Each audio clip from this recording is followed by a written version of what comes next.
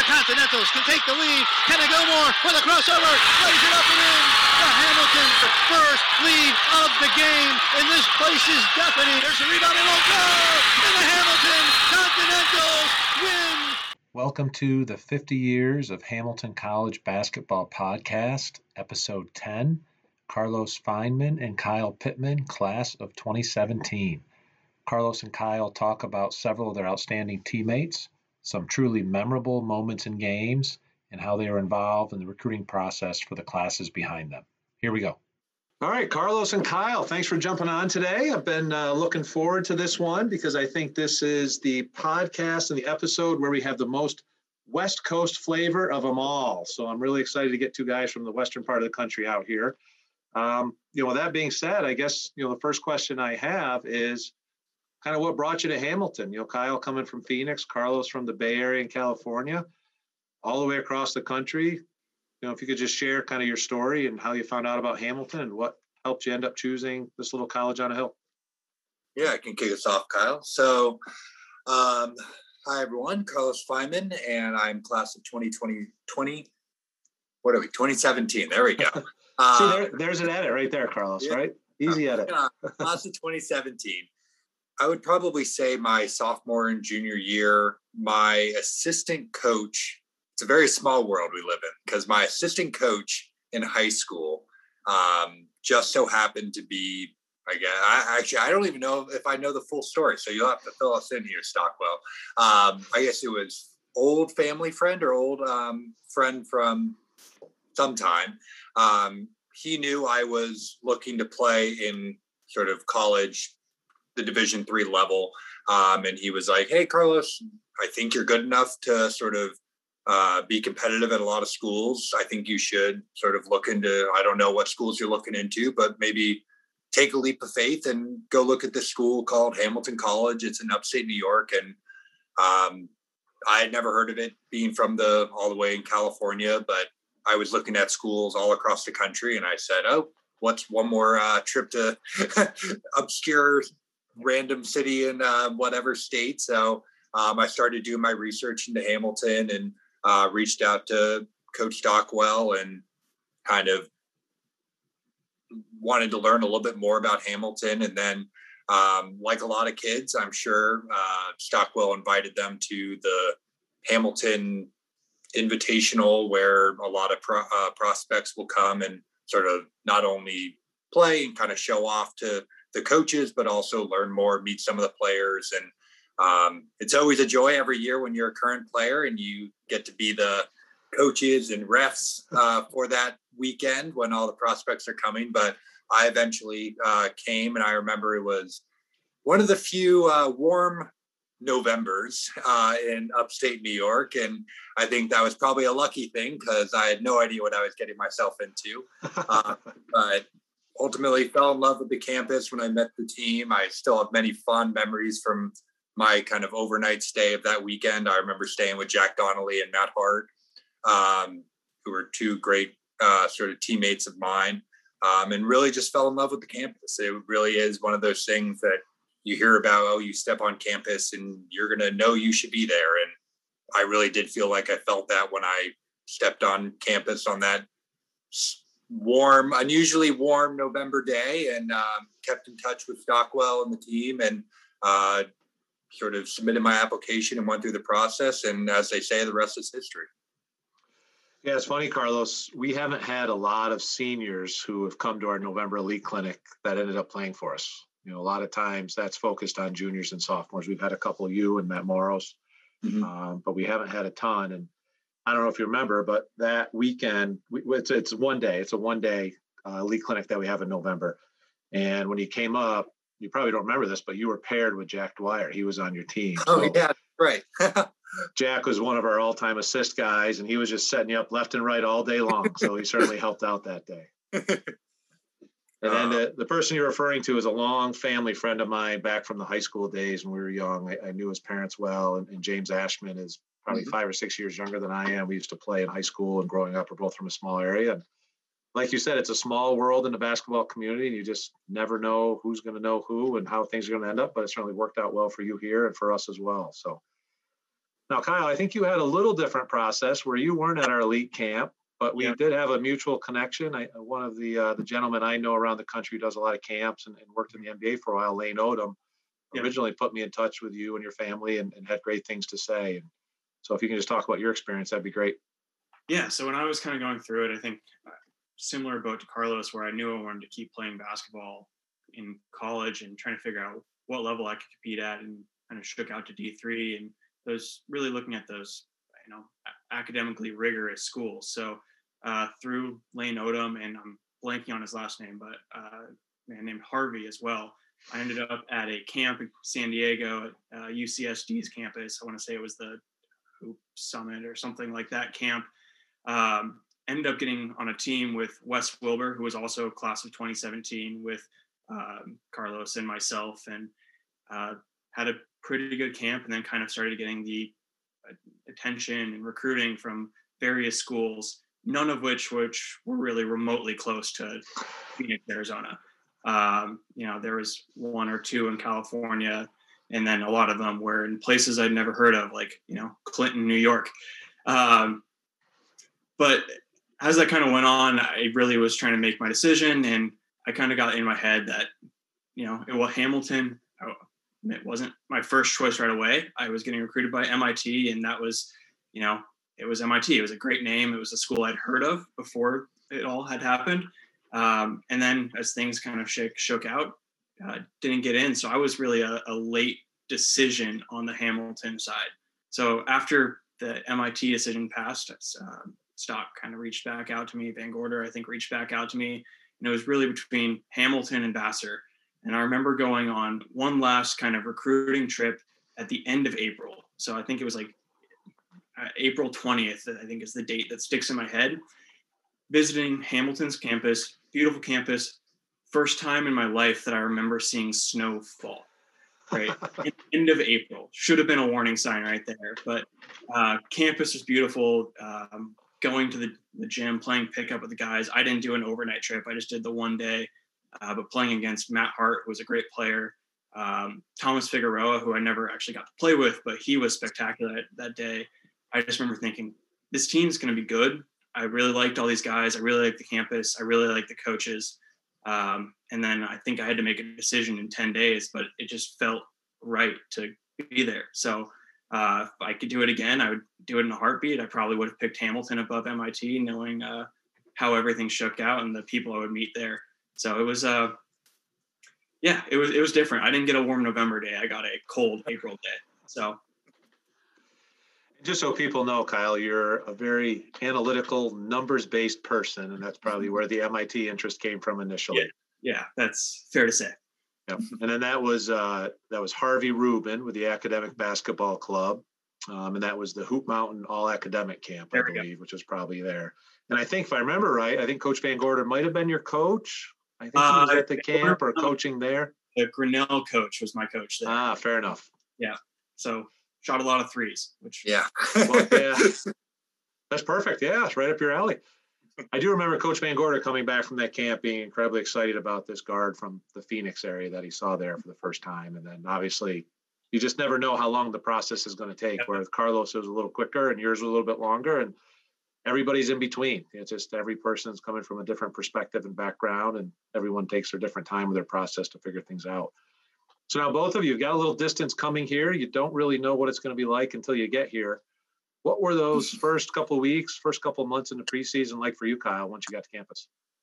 Yeah, I mean, it was definitely far from home, but that was one thing as I kind of was settling in, was I wanted to be away from home. I love Phoenix. I'm back in Phoenix now. It was just, I knew I wanted to experience something different. So it was kind of nice to be like separated. And I think the great thing about the Hamilton basketball team was that there was that immediate friend group and kind of support system right away. So there's no issue finding people that were, had similar interests and I got along with. I was roommates with Wes Wilbur, previously mentioned, that I was on the camp team, spent 4 years with him. So that was great. Just had people to hang out with and really socialize right away. So I don't know if I ever really had a moment where I was like homesick, just because there was that immediate group. And then as we kind of got towards the basketball side of things, like it was just a bit of an adjustment. It was faster alumni gym, definitely a older gym than I was used to in my kind of newer part of the Phoenix area playing in. But it was good. It was good to be kind of around that basketball group, a lot of good people that made you feel at home, and then, try and figure out what a college schedule is like, managing the academic side as well. And, I really enjoyed that, where it was kind of managing your own time. You could fit in your workouts where you needed to. And yeah, it was great. If I remember correctly, I think over family weekend, homecoming weekend, which is usually middle of October, so late October, when a lot of families come up for the first time to see their students, their freshmen, after move-in day, I think that was a big day for you, just grabbing some outdoor gear, if I remember correctly, right? Heading to New Hartford, grabbing a jacket or a hat, a couple layers, getting ready for the November and December cooler temperatures. I'd kind of forgotten about that, but yeah, no, I didn't own any winter clothes. And I remember being asked if I wanted to go like winter clothes shopping before I moved out to, upstate New York. And I was like, I kind of want to see what people wear, because I don't know. Like, I had no idea if I was going to be really anything about winter clothes. So yeah, that first time my dad came out, I remember going to the Dick's Sporting Goods out at Sangertown Square. Is that the name of the mall? Yep, you got it. So the hunting store, which just had winter stuff, and kind of checking stuff out and figuring out how warm I needed to be. So that was an experience. How about for you, Carlos? I know you were probably the biggest guy in your high school league, or at least the tallest, and a little faster pace here when you're starting to play pickup. What was your experience there those first couple months before practice started? Yeah, well, I think Kyle did a pretty great job of, I feel like he nailed it there, where for most guys, it's the first time away from home for any significant amount of time. And you're going to this new place. It's kind of eyes wide open. There's 3,000 other kids who you don't know. And I think year after year, I think Hamilton, especially the basketball team, just talking from my own sort of perspective, I think they do a really good job of, you're the freshman, kind of, we're all getting together, and you never really feel like you're isolated or anything. Even when you're in upstate New York and you're really far away from everything, but it's just, there is a really great sense of community on campus, and especially within the basketball team, that you do feel like it's a family. And like you were saying, more towards the basketball though, I think a lot of people, there's a jump between high school and the college level. And I think everyone kind of comes in and they're the best guy on their high school team. They're one of the best guys in the league. And you come on campus and your shoulders are a little bit back. And then you, like Kyle was saying, you go to your first open gym and up in alumni, and the senior, he's 4 years older and 4 years bigger on lifting, kind of puts you in your place a little bit. And I think it was good. I think everyone kind of needs that a little bit to kind of bring them down to earth, especially as a freshman, where you're kind of adjusting through a lot of things, but you always know that everyone on the team has your best interest and the best interest of the team. So it really is a family, and it really felt like it was a smooth transition from, even though there are bumps in the road where you're adjusting to classes and adjusting to lifting more and practicing more, but the team really does everything together. They're going to be the 13, 14 best friends that you're going to have throughout your 4 years of college, even though you're going to have friends outside of it, but just sort of naturally you're practicing 3 hours a day together. You're lifting another hour together. You probably have 1 or 2 classes together. So you're just surrounded by these 14 guys at all times, that everyone is sort of making sure that you're lifting and you're practicing and getting shots up, that even though you're transitioning through a lot, you kind of forget that you're transitioning through a lot, because, isn't everyone doing this? Isn't everyone sort of doing what they should be doing? And I think that was kind of one of the things that, even though it was my first time moving 3,000 miles away from all of my family, it really felt like I made the right choice. Thinking back a year when I was sort of deciding in November that, hey, I really want to go to Hamilton, when it was sort of like, now I'm here and sort of, this is the place I should be. Yeah, and just so people don't get upset, Carlos, we never practiced 3 hours a day. Just to be clear on that. It probably felt like it a lot of days, depending on what drills we were doing, but it wasn't actually 3 hours. So I just wanted to be clear on that. 3 hours long. What's that? Where Dynamic Fitness was 3 hours long.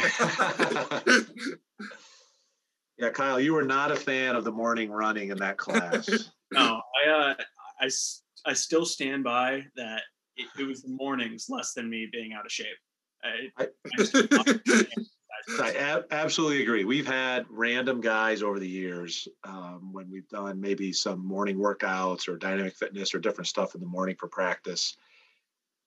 They're great in the afternoon, but the mornings, they're just a completely different person. And there's no question, whether it was the time zone or whatnot, you were just falling into that category as well. It was 4 a.m. where I was. I know. Kyle never adjusted to East Coast hours. Well, that's the problem when you're watching bad Suns basketball till 1 a.m. Well, Carlos, as a taller guy, at that time, we had an assistant coach who worked a lot with the big guys named Coach Evans. So I know many of our alums have had tremendous experience with Coach Evans, and they all know that he has their back and will work hard for them and provide a lot of great knowledge about playing and life, but also have a lot of funny moments going through those times with him as well. So, I know you are certainly one of Coach Evans' favorite guys. He's said that numerous times because, like most people know you, you're just friendly, outgoing, always quick to smile, always quick to make people feel comfortable, and Coach really appreciated that. But since you got a chance here, what was it like working in practice with Coach Evans and having fun with him? And I will say, you were one of the quickest guys that, Coach Evans can be tough on guys in those workouts, but you were one of the quickest guys to just let it roll off your back and give it right back to him at times. So real credit for that. But what was it like working with Coach Evans? Obviously, everybody loves him. Yeah, no, Coach Evans, he's a character. I hope everyone gets a chance to meet him. He does have a tough exterior. However, I think, like you're saying, I think you just got to kind of build that rapport with him, and he's going to give it to you, and you just got to give it to him just as hard right back. And I think that's what really, I grew up in a big family, and we are all joking, and we're always giving each other a hard time. And I think that might have translated a little bit to how Coach Evans sort of articulates his message. But at the end of the day, just like I've been saying throughout this process, that Hamilton is a family. He has a lot of experience and a lot of knowledge, and he's always wanting the best for the team. And I think he doesn't always, I should say, he's trying to mesh sort of his knowledge with what we're doing. And I think what I always tried to take from everything he was sort of teaching me throughout sort of my 4 years at Hamilton was that I might not always understand what he's saying, but what he's saying is very important and very sort of, he has 30, 40, 50 years worth of basketball knowledge. And whatever drill he's doing, it might seem insane at the moment when you're going through it, but when you sort of reflect on the moment after you're dead tired, after these maybe 2-hour practices, you really get to know sort of like, oh, that's why he was having us do Superman drills where you throw the ball off the backboard and you have to somehow get across the key, jump 3 times and sort of grab the ball off the rim. And he especially has a fond, he's always working with the big guys, like you said. So over the years, Brad and myself and AJ and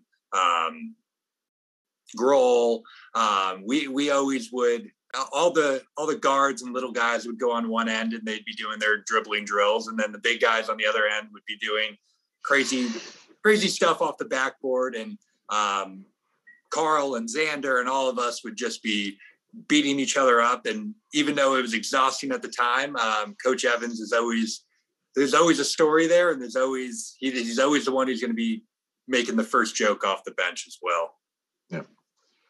Yeah, that was one of my favorite times in practices where Coach Evans would have the big guys, and I think Coach Van Gorder would have the guards and the wings, and I would just stand in the middle, and I would just look to kind of see the responses from the big guys more than anything else, and I used to get kicks out of that. So that was some of my favorite 9, 10, 11 minutes each day. Now, Kyle, we had another assistant during your time as well, Coach Van Gorder, who you mentioned you met out in San Diego. little bit different personality than Coach Evans. Could you just talk about Coach Van Gorder a little bit and his impact on the guys on the team? Yeah. So, I mean, I'll start. Coach E was a character, definitely. It could, if you didn't understand where he was coming from, it could feel like he was being a little bit harsh, but it was always well-intentioned. Mm-hmm. But sometimes you needed a little bit of a kind of a pick-me-up almost from that. And that was one thing that Van Gorder did really well, was he was so good at just being a player's coach, just a friend on the bench, and encouraging when you kind of got yourself down. And, as you go through any basketball season, you're going to have ups and downs. You're going to have times where you're frustrated. And he was just kind of that constant in your ear, encouraging guy that I thought kind of helped foster a team relationship as well. Of just like everyone felt comfortable. We knew that, nothing was that serious. I mean, basketball serious, but nothing was that serious that happened in a small moment. It was all well-intentioned. And he was really good at bringing that stuff back and that player stuff. And, he really made those first couple of years we were here very enjoyable, acclimating to the game and kind of pushing you to step into a role that you may or may not have felt like you were necessarily cut out for at that point in time. I know for me at the start of my sophomore season, it was to try and be a little bit more aggressive scoring, and it didn't always pan out. I was more maybe overly selective with my shots and a little bit of scared of contact in the lane. So I stayed outside the 3-point arc as much as possible. But I remember him kind of saying, you're good, just go do it. And that was, words I needed at times. Yeah. And I think just to step in there, I think like Coach E, like Van Gorder, like all the coaches we've had, even yourself, Stockwell,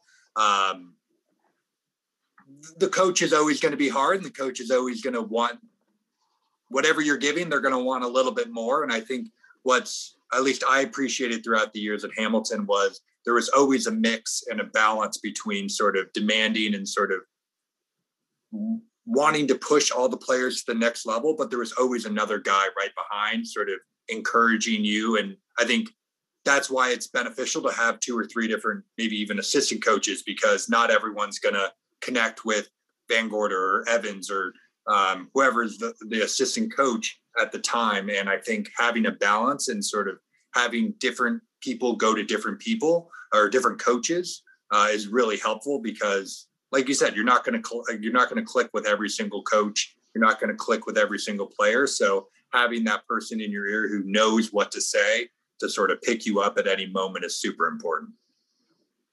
Yeah, well said. I think that's why the balance of a staff helps out so much. And then having leaders with that on the team just is another means to help people feel as comfortable as possible, especially when they're underclassmen. So now, as you guys were underclassmen, both years, 14 wins. Your freshman year, we got to 5-5 in the NESCAC, which up to that point was the best record we'd had in the league in quite a while. Any games or any moments that stood out for you over those 2 years as underclassmen that you can think of, that you think back of, you remember well, maybe stand out in your mind a little bit more so than others? Kyle, you're going to know the moment, and I'm going to play the game, and you're going to somehow know the score, every single moment of this play, because that's just your brain, and that is not my brain. But the game that jumps out to me, we were at home. There was a bunch of fans for some reason, because typically the games are over winter break, and Matt Hart hit that sort of buzzer beater. I'm going to let you do the play, because you're going to know the play by play, and I clearly do not. But for some reason, that's the game that jumps out at me. Yeah, I want to say it was Williams, but I don't know if that's right. Yeah, I think you're thinking about Middlebury. Is that fair to say? Far corner, opposite the bench? Yeah. Our freshman year, I feel like there were 2 or 3. There was Matt, and I remember Greg hitting a free throw jumper too. That were really fun moments where we actually had a crowd. Like Carlos said, a lot of our games are played in front of relatively empty winter break, kind of far away from large populated areas. But no, that I do remember a couple of late game heroic shots where we had a bit of a court storming, which was fun. Yeah, I mean, those stand out. I'm trying to think. I mean, so I'll jump in for a second, maybe jog your memory a little bit. So that Middlebury game, it was back and forth. I remember late in the game, Matt Hart, maybe under 2 minutes, hit a fadeaway three, back-to-back threes, with one being like a fadeaway shot clock three in the opposite corner. Mm-hmm. And then as the game comes down to the stretch, Greg Newton makes a free throw to put us up 2. They hit a pair of free throws to tie it up. And then Greg Newton, who was automatic pretty much from 15 to 18 feet, right? Coming off a ball screen. He hit that jumper with about 5-6 seconds left. And then I think they threw up some prayer of a 3-pointer that didn't go in. So, yeah, that was a big one, because then, that put us in position to be 5-5 in the league and kept us in the hunt to possibly get a home game at that point. That was one that stood out for sure. That freshman year, I don't know if you remember, we also had a game at home against Morrisville State, who was pretty good that year. We ended up beating them by 2. I think there's a foul line jumper maybe by Matt Hart at that time. We had a really tough game at Wesleyan where we had a 3-pointer to win it late. We were up 1 with like 50 seconds to go, and then they scored a layup, and then we had a good look at a 3. That year we went out to Buffalo. We played in the Medaille tournament. Played a really good Brockport team that year. It was really athletic and fast. But overall, we had a lot of great games. Tough road game at Trinity, great win over Colby at home. Had a stretch of 5 out of our last 6 in the regular season that we won, including beating Tufts by 2, Bates by 25, and then Conn College by 17. So it's a pretty good end of the year for a team that was fighting for the playoffs. And then, unfortunately, we had a little bit short against Middlebury in the playoffs up there by a 4-point loss. But any other games that jump out as I'm just throwing stats and names of games at you? Yeah, I remember just a handful of moments, and as I'm kind of thinking about them, I don't know if they were all in wins, which is unfortunate, but I mean, obviously you remember your first game, first points. That was an exciting moment. I think I had the fastest 2 points in the history of anyone's college career myself, but I was unguarded on an inbounds pass the first second of my college career and had a layup. It was the weirdest thing. But then a couple games later, we were at, I want to say it was SUNY Oneonta, Brad Gifford drive from the left wing, punching one down on someone. Thinking, wow, college basketball is going to be so much fun. And I never saw that again from Brad. That was a great moment. Sophomore year, regular season at Middlebury. Joe Lynn hitting an incredible shot to send the game into overtime, which we ended up losing. Not a huge fan of going up to Middlebury. Had a couple of heartbreaks there, but that was a really, really fun game, really fun moment where I thought we played really well against a good Middlebury team that year. And then, the other moments stand out. Everyone has good games, bad games, but those are kind of those like big ones that really stick in my memory, whether they're good or bad. And then there's a bad memory that I don't really want to talk about against Vassar. That ball was off the rim. It's all sad. Yeah, I wasn't going to mention that, Kyle. I'll leave that one alone. So you mentioned Joe Lynn. One of the best guards we had here, all league, was tournament MVP, most outstanding player, whatever the tournament listed at that time. And I'll let you guys talk about him more, but I know one weekend, his senior year, he really got it going when we were home against Amherst and Trinity. And, running at that time for a lot of the alums, we were running the Hamilton break, where it was the big guys running wide and pinning down for the guards and guards coming off and shooting. And it put a lot of pressure on the point guard, which in that year was Joe Lynn, just handling the ball, trying to find the right guy, whether it's hitting the post guy or guards coming off. And that weekend, he averaged 21 points, 11 assists against 2 pretty solid teams at home. Carlos, what was it like playing with a guard like that? I mean, you're pretty fortunate to have a lot of guards that were really talented during your time, but Joe Lynn was the first one. Kyle just mentioned him, so we'll bring that up after that 3-pointer that sent it to overtime at Middlebury. What was it like having a guard like that to play with? Yeah, no, I mean, Joe, he's one of those guys. I'm sure many people who are listening right now know there's a lot of basketball in his family. His brother plays in the NBA. And I think just having that relationship, he is a incredibly intelligent basketball player, and just sort of, he sees things that unless you're sort of around basketball that much, you just don't see those angles. You don't make those passes. And I think that's one of the things that while I was at Hamilton playing with him was what was always amazed me, because you would think you were in position or out of position, and he would just sort of hit you with the ball, and you would have to be ready for it. And I think, like you said, I was fortunate to be around a lot of guards who were like that, where they were incredibly intelligent and sort of they worked hard, and they always threw the right pass at the right time because they had done enough wrong passes. And sort of throughout their career, they had sort of built up the knowledge of, okay, this is the angle I have to be to get sort of the big man the ball at the right time so he can make a move.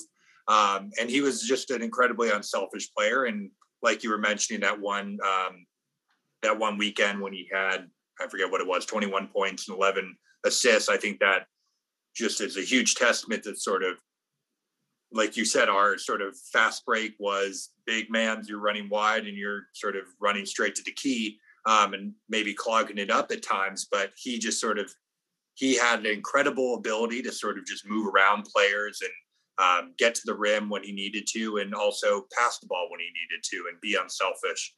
So I think he taught me a lot about sort of being in the right position at the right time and sort of knowing to pick your spots. And I was very fortunate to play with him for a number of years.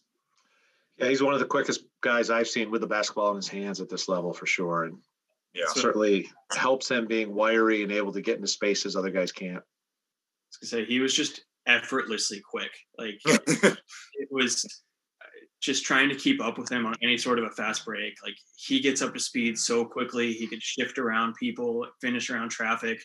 He kind of deal with, as Carlos mentioned, sometimes there's a little bit of congestion with 4 people underneath the basket, or I guess 8 people underneath the basket with screens. He just was shifty, quick, made the right decision, but man, he could just push the ball. Yeah, it was tough. I mean, that was part of that season was defined by the fact that he got hurt late in the year. I don't know if you remember that, against Bates on the road, and essentially missed the last 3 games. And, that ended up being a 2-point loss. We were hanging around. It would have been great to have him in there. Obviously, he's an all-league guy, but we're only playing really 7 and 7.25 or 7.2 games essentially in league play. For him to be all league, I thought was pretty impressive. Kyle, you mentioned earlier another guy that was a little bit older than you, who also played the guard spot, who didn't end up being all league, but certainly if you look through the stats over those years, he stuffed the stat sheet as much as anybody else with some rebounds, assists, steals, and scoring, and that was Greg Newton. How would you compare him to Joe, and what were his strengths as a player and a teammate? Yeah, so I mean, while Joe was kind of effortlessly quick, I would say Greg was more just steady. He was kind of, at least in my memory, in one season I played with him, like kind of your traditional point guard, where he brought the ball up, was always in command of it, and just very level-headed, but also super competitive. Get into you. I remember showing up right at the start of a pickup. I think it was at 3:00 coming out of class, hadn't had my shoes on, kind of getting snapped at pretty early on in my career. And okay, he means business. But when he was on the court, he was just so consistent, so steady. You mentioned automatic on the 15-foot jump shot. He was just a smooth, heady basketball player. I wouldn't, didn't necessarily try and do anything spectacular, but just was so consistent. Yeah, Greg Newton and Matt Dean were the seniors your freshman year, and I think you had 2 guys that really provided a great framework of what it means to be consistent and intense and really compete but want to be good for the program. They seem to be 2 guys that were pretty strong leaders, and hopefully provided some lessons that you guys took wholeheartedly as you guys moved through your career and became great leaders in the program as well. The other guy you mentioned that was all league, who played with you guys a little bit, was Matt Hart before he left. So he was more of a wing like yourself, Kyle, and the other 2, Greg and Joe, were kind of lead guards. A lot of perimeter firepower there with those 3, and including yourself. So a lot of shots were going up fast and furiously from the perimeter. What was Matt Hart's game like when you were playing alongside him as another wing? Yeah, I mean, Matt was a scorer, like just through and through a scorer. He was always the one that was a tough matchup at practice or in pickup. I played the same position as him, so I got to guard him a lot, got a lot of intensity. And, he was at a different level of competitiveness than I was. I consider myself to be a fairly competitive person, but I have a pretty laid back personality. Matt was intense, and it came through, and he, wanted to be really good. And he got, we were obviously sad to see him leave, but he got opportunity to go play Division I after. But he was just a really good scorer, could shoot, worked on his game tirelessly. I remember going back to my visit, going up to just see Alumni Gym kind of as we were getting the tour, and he was the one person in there, and he said, yeah, I'm going to go get food and then come back in here for pickup. But he was getting shots up, looked like he was at his end of a workout, full sweat. I think he set kind of almost that expectation of like how hard we had to work to live up to him, because he was a very good player and admittedly our hardest worker on and off or on the court. Yeah, getting used to that, making that the norm as far as working hard. He certainly surpassed that and definitely wanted to be as great as he could and put the time in without question. Yeah. Carlos, I've got one more question about a game your sophomore year. I'm going to let you boast on your classmate and teammate here, and I'm sure you remember it. It was not a good result for the team, but it was at Bowdoin, and your partner in crime here, Kyle Pitman, got it going from the 3-point line, and we just kept running, picking pops and ball screens and getting him shots as much as we could to try to just give ourselves a chance to fight back into it. What was it like to see your good friend and your teammate really just start going off there from the 3-point line, knowing how hard he worked and what kind of shooter he was? Yeah, no, I think he had 1 or 2 threes that game. I forget the exact. he might know, but I don't know if anyone was counting. No, I mean, it was amazing. It was one of those, even as sort of we've graduated and there's always looking back upon and talking with sort of other guys on the team, and it'll always be, no matter, we don't even remember the sort of outcome of the game, but we definitely remember Kyle. It was one of those amazing things that it was right in front of the all of it was happening right in front of the bench as well, so that almost made it another level of awesome, just because it was just 1 3 after the next, and it was just sort of like, what is going on? There's sort of a warp going on, because it was just sort of, he could not miss, and like you said, we were running, it was basically the same play every single time. It's pick and pop, Kyle will get the ball and he would immediately fire it up and it would go in. It was an extremely proud moment. I'm sure sort of Kyle and the rest of 2017, that year, we were extremely happy for him, and just sort of, you always want to see a sort of teammate sort of do well, but definitely one of your best friends on campus, you especially want to see that happen too. And it was just an amazing game. Unfortunately, the outcome was not the one we wanted to, but it was definitely, Kyle was doing all that he could to make sure that we were staying in contention there. Yeah, 7 for 9 from 3, and I'd forgotten that pretty much every single one was right in front of our bench. That's funny now that you bring that up. If I recall correctly, I hit my last one in the first half, and then I hit 6 in a row to start the second half, all from the same spot. And I'll give some credit to Carl Koster for setting a very large screen to get me open consistently there. I think if Carl had a chance to hit somebody, he was more than happy to screen them as hard as he possibly could, yes, as often as he possibly could. So yes, he set a good screen, but no, that was not a fun result. We kind of dug ourselves a hole early, and then I got hot, and I don't think I've ever hit 7 straight threes before or again since then. But I kind of just got into that rhythm and that right wing and that gym, whatever reason, even later again, my senior year, I think I hit my first 3 or 4 shots. It was just kind of one of those moments where you got in the zone and kind of ran out of gas at a certain point, but it was really fun in the moment. Wanted to give us a chance, and we just couldn't quite get there. So result was unfortunate, but it's one of those memories that definitely sticks. Yeah, that's a fun one, right? It's not always about the result all the time. Certainly you remember a lot of those, but there's probably a million more memories that you have above and beyond just the scoreboard at times. Certainly we all compete and there's a scoreboard there and we all want to win as much as we possibly can, but there's a lot more memories that go into it. And then certainly the relationships are the big things, but some of those fun memories stick with you a lot longer too.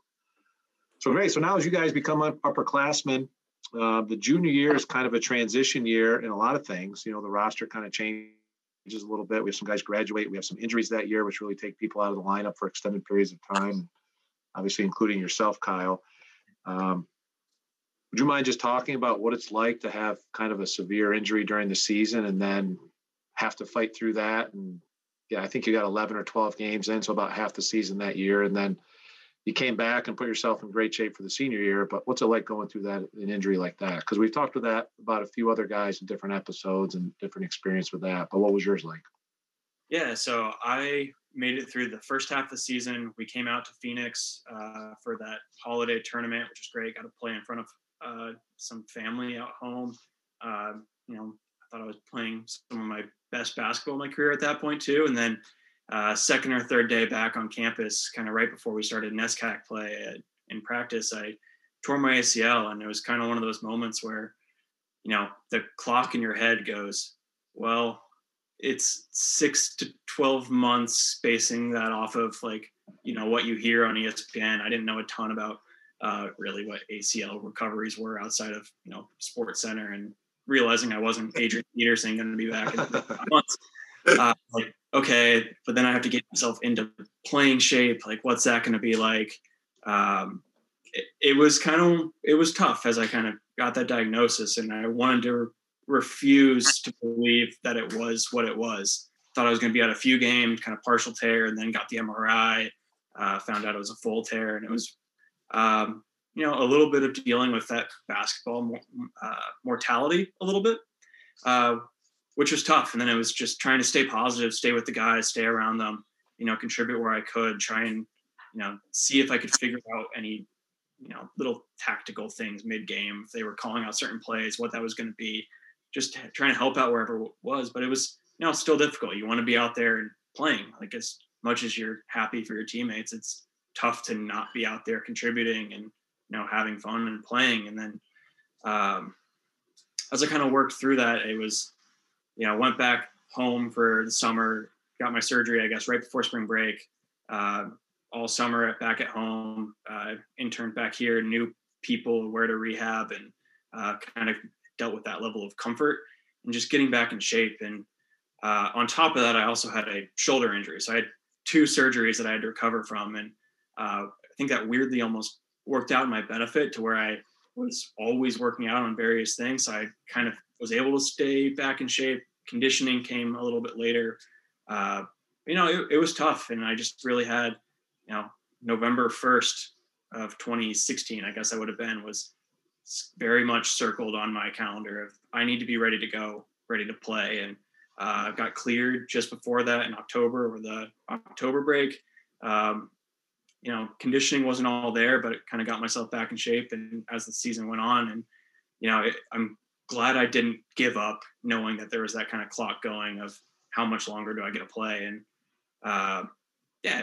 all in all, I'm glad I stuck with it. I was very happy to get back into senior year and be able to play, be able to contribute. And, by the end of it, the wear and tear of it all, I was very beat up, very tired. And, but again, wouldn't trade it for the world. It was a great comeback, great to just play again.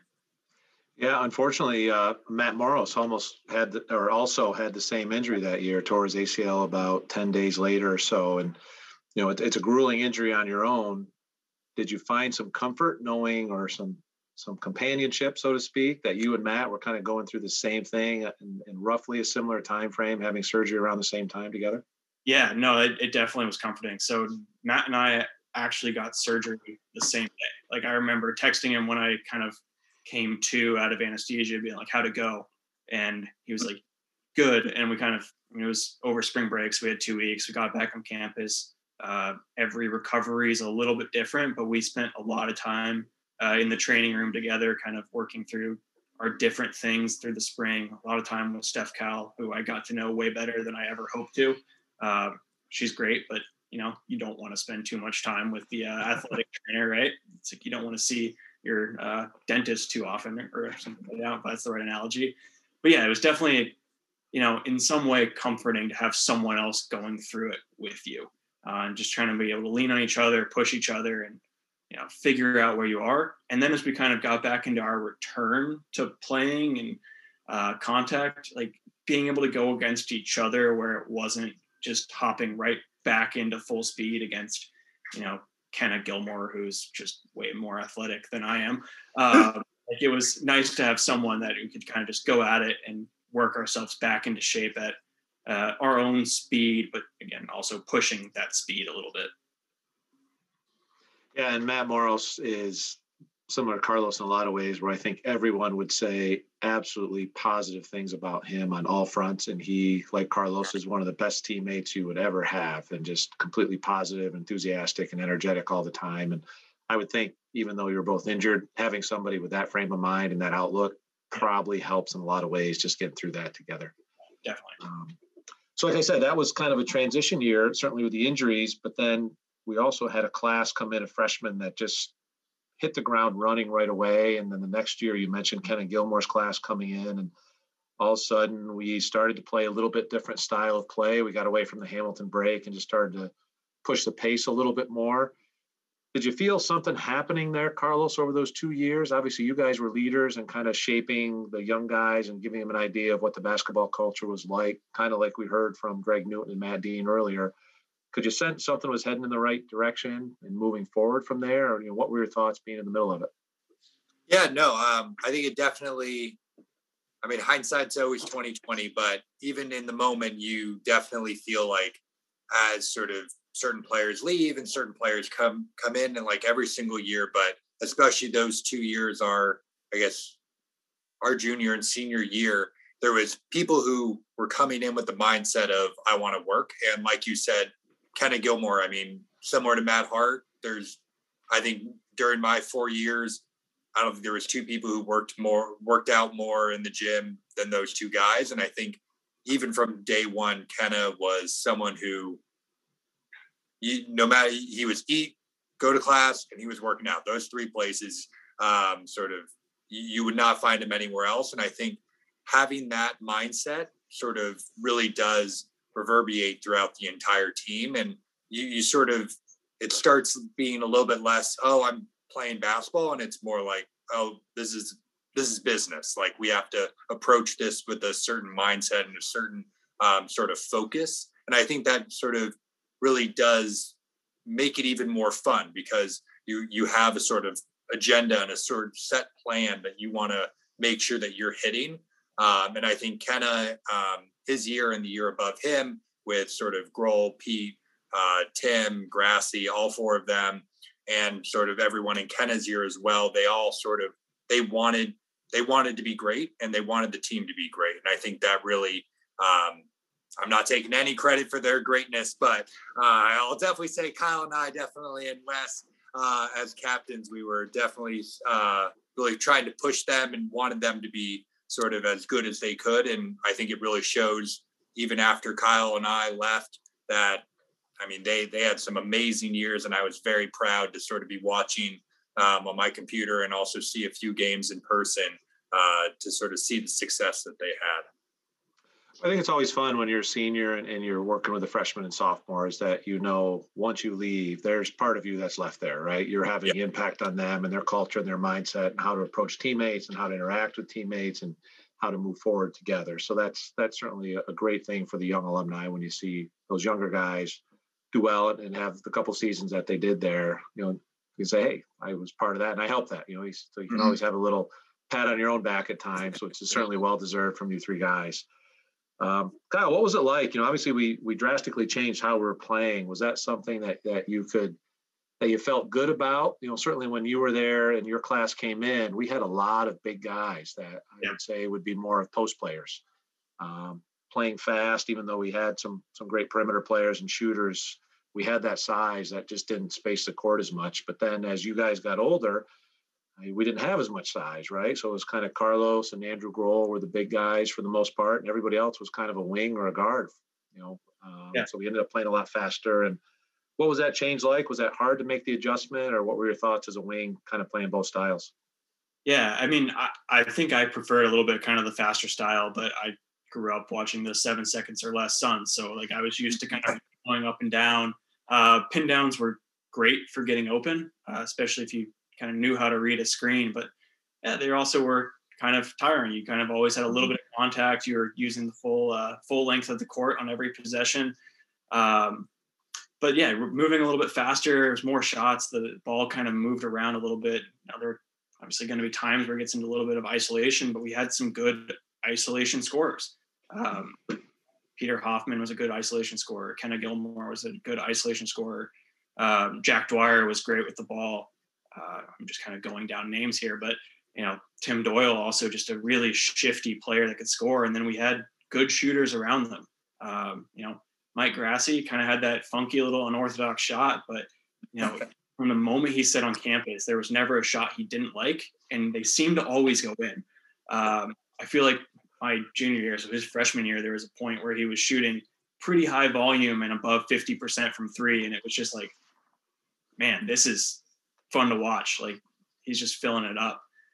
So it was definitely a different style of play, but it was fun, upbeat. Everyone kind of got along, and I think everyone likes scoring. So our point output increased, particularly that one game at just had it on my tongue, and I forgot the school I was at, but we just shot the lights out of the ball or out of the gym and put up like 130 something points. It was, those are fun games, fun moments, and the looser offense definitely kind of catered to that.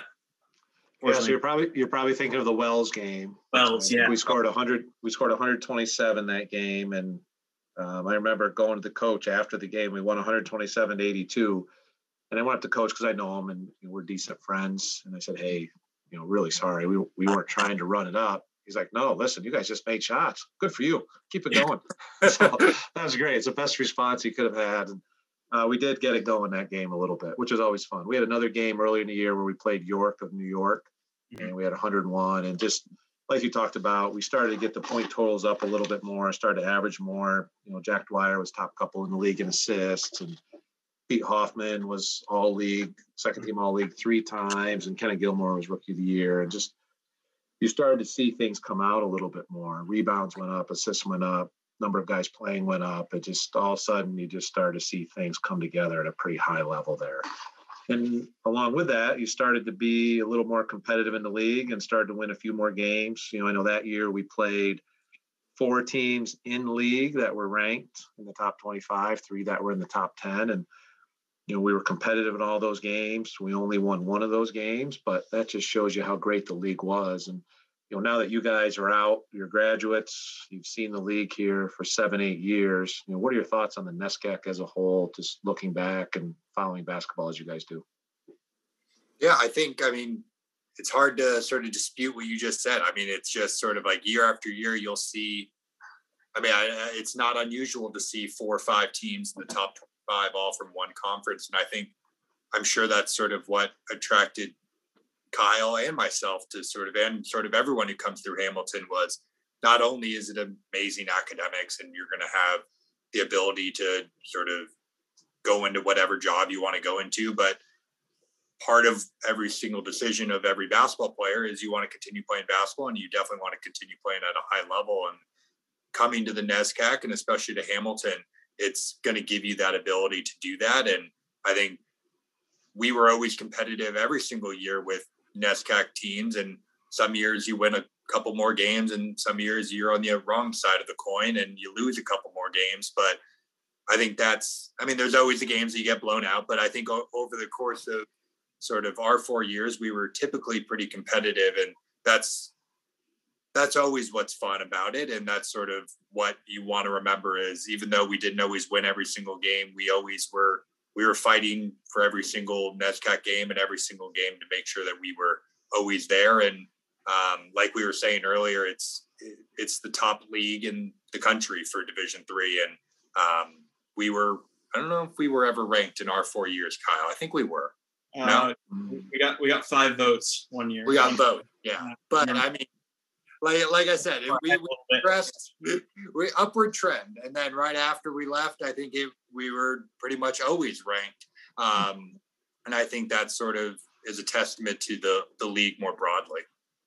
Yeah, that's a good point. There's so many close games that are 2-3 points that could go either way. Some years you win a few extra of those, and all of a sudden the numbers look a lot better. A couple of years you don't win those, all of a sudden the numbers look a lot worse. But it's back and forth every year. We've had in the league a couple times where the 8 seed has played the number 1 seed to a great game. Part of I think the year after, or 2 years after you guys graduated, part of the reason we hosted, even though we were tied for first, is that the team that was in first place through the tiebreakers lost. So as a officially the second seed, we ended up hosting the tournament here. But that's just such a small margin of error there that every game's competitive, because you're right, everybody in the league's really good, whether you're in first place or 11th. The first place teams found a way to win some of the closer games. 10th, 11th place teams haven't. And You're just trying to fight all 10 games. Yeah. Similar perspective, Kyle? Yeah, I believe that at all 4 years, we were probably one of the, 40 or 50 best teams in Division III across the country. We just happened to play, 8 or 9 of the teams that were slightly better than us and kind of got beat up on, or grinded it out through the NESCAC play, and our record may not have always reflected that. The NESCAC, in my opinion, which is obviously going to be a little bit biased since I played in that, and Arizona doesn't have any Division III schools, so I don't have a ton of D3 exposure outside of my 4 years there. But the NESCAC and the Wisconsin schools always seem to be in the tournaments for basketball and really all sports. And I'll kind of finish off with something I bring up to the point where it annoys my girlfriend. We played against a guy that played in the NBA Finals last year. Like, Duncan Robinson was on a NESCAC team our freshman year. So we played against him. Like, you just don't find that in Division III. Like, it's really, really talented players. Yeah, and he's what? You know the stat better than I do. Fastest guy to 500 career made threes in the NBA or something along those lines. Did I see that the other day on ESPN? He's an incredible shooter. I think he had, Carlos sent me a stat, 7 total offensive rebounds this year. So hard work. No, but he was, really good player. And you could see there was that separation of level when we played him. But I mean, there's a lot of guys that aren't, they're not NBA good, but they're really good basketball players that you end up playing against. So was my NESCAC experience. Yeah, it makes it fun. And like you said, both spoke to, if you're competitive as a basketball player, you want to play against great competition. That's what we get year in, year out. And certainly the more competitive guys we can get, the better space we're going to be in. And I think everyone in the league's trying to do that, find the most competitive guys they can who can handle things academically and want the value of the education long-term and the connections from our campuses. So good. Any stories that you guys have that jump out that you remember from your days that are shareable with a wide national audience here? Any funny stories? Any things that you talk about when you're getting back together that you'd be willing to share that people might get a kick out of?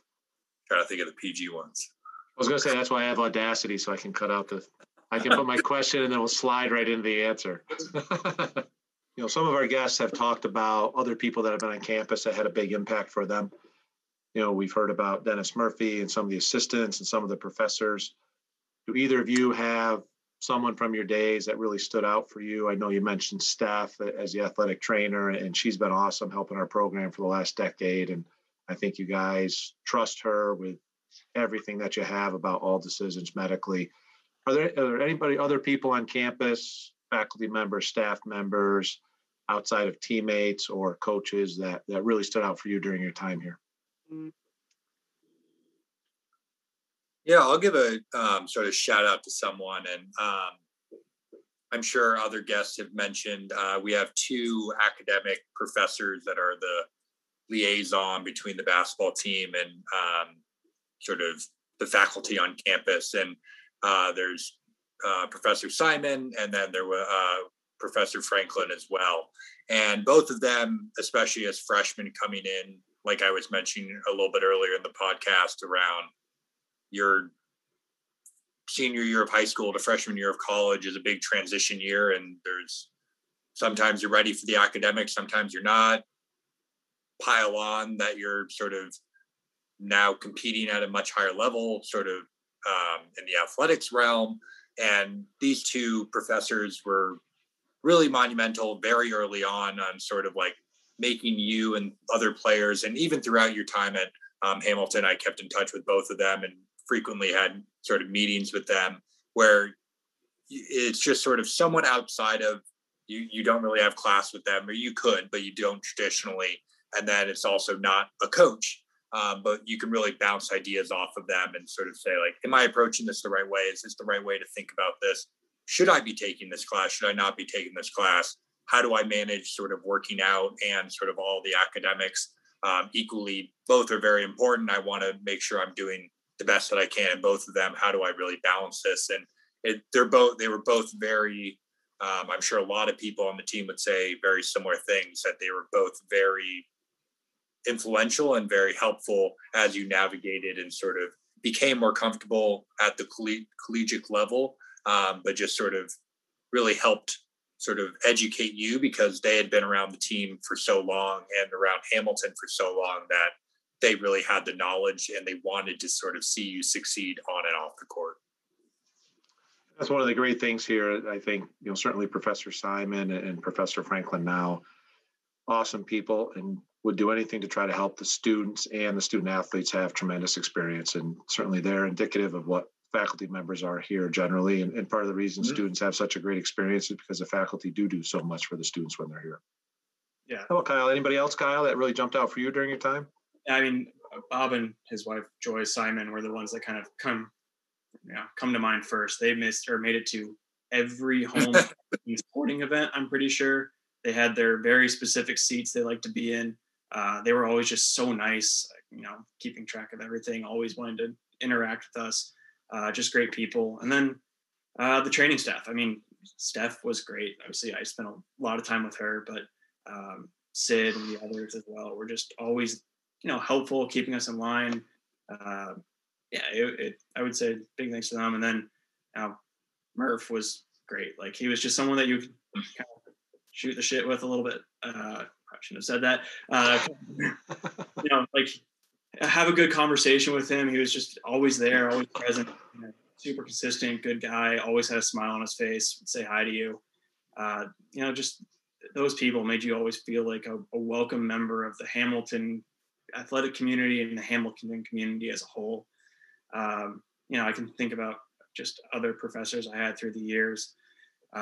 Professor Pereira in economics department is one that really stands out to me. He was just super friendly. I did my thesis under him, super supportive, and I was trying to figure out what I wanted to do. His was kind of the finance side of the economics department, and he kind of led me towards where I am today a little bit, and finding that interesting and getting my kind of feet wet in what that world of thinking is. So there were just a lot of people we interacted with over the years.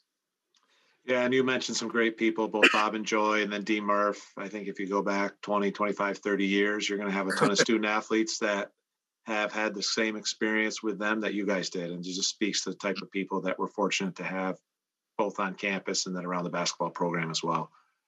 Well, guys, this has been a lot of fun. I don't know if there's anything else you want to add or throw in there. It's not very often we get two West Coast guys and two high-level volleyball players on the same podcast for a basketball program, but it's great to jump together and see you guys. Anything else you want to add here before we sign off?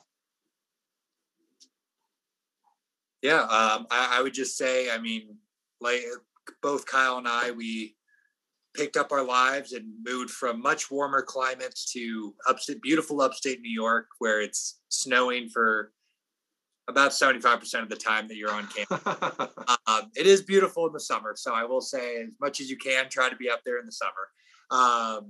But it's something that I look back upon very fondly, and you make a lot of really good friends, and you're going to have on the court, you're going to be competing with top players around the country, year in and year out. But even off the court, you're going to be surrounded by very intelligent people, really smart people who are going to be doing amazing things. And it's a small school, which has its benefits, because you're going to know pretty much every single person, especially in the sports world, where all the different, even when you're out of season, you're still going in the training room. You're still sort of in the weight room. You're going to be surrounded by all of the sports, sort of everyone in athletics. And you're going to have a really tight-knit community that when you're looking back upon it and you're reaching out to people, and you're going to have a lot of friends, maybe too many at sometimes, but it's going to be an amazing 4 years, and you're going to absolutely love every minute of it. Yeah, I kind of echo that. Hamilton was a great experience. Very, very different from Phoenix, Arizona. You trade 110 degrees in the summer for negative 10 degrees in the winter and snow on the ground through May. It's a different experience, but it's very pretty, especially in the fall and in the spring once the snow melts. And it's a very welcoming campus. You make a lot of good people, especially being a smaller school, 2,000-ish kids. Pretty much everyone or have seen pretty much everyone, and make a lot of good friends. And I think it's about a third of campus are in some way involved with athletics. So you get to know all those guys, especially those that you are trapped on campus over winter break with, the hockey guys, couple of the swim people, the girls basketball team we were always really tight with. You just make really, really close connections and good friends in your time there. And I wouldn't trade those 4 years for the world. Well, it certainly worked out well, and I hope you guys were able to take some enjoyment in the teams getting to the NCAA tournament after you left, knowing that your whole class, you two in West Wilbur, had a huge part in that as well, just being here as upperclassmen and trying to help mold those younger guys and give them the path of what it means to try to be successful on the court and then hopefully down the road. I do think for two guys that come from areas where it doesn't snow at all, we're hammering the weather a little bit hard here today, but when you're coming from a desert in the Bay Area where it rains all the time and it's always too sunny down south, I think you're exaggerating the weather, but we'll give you a pass today. But thanks, guys. It was great to see you. Really enjoyed it. I'm glad you're able to come on, and it was fun to think about some of those stories and some of those games here from that decade. Yeah, fun. Yeah. Thank you, and go Blue. Go Blue.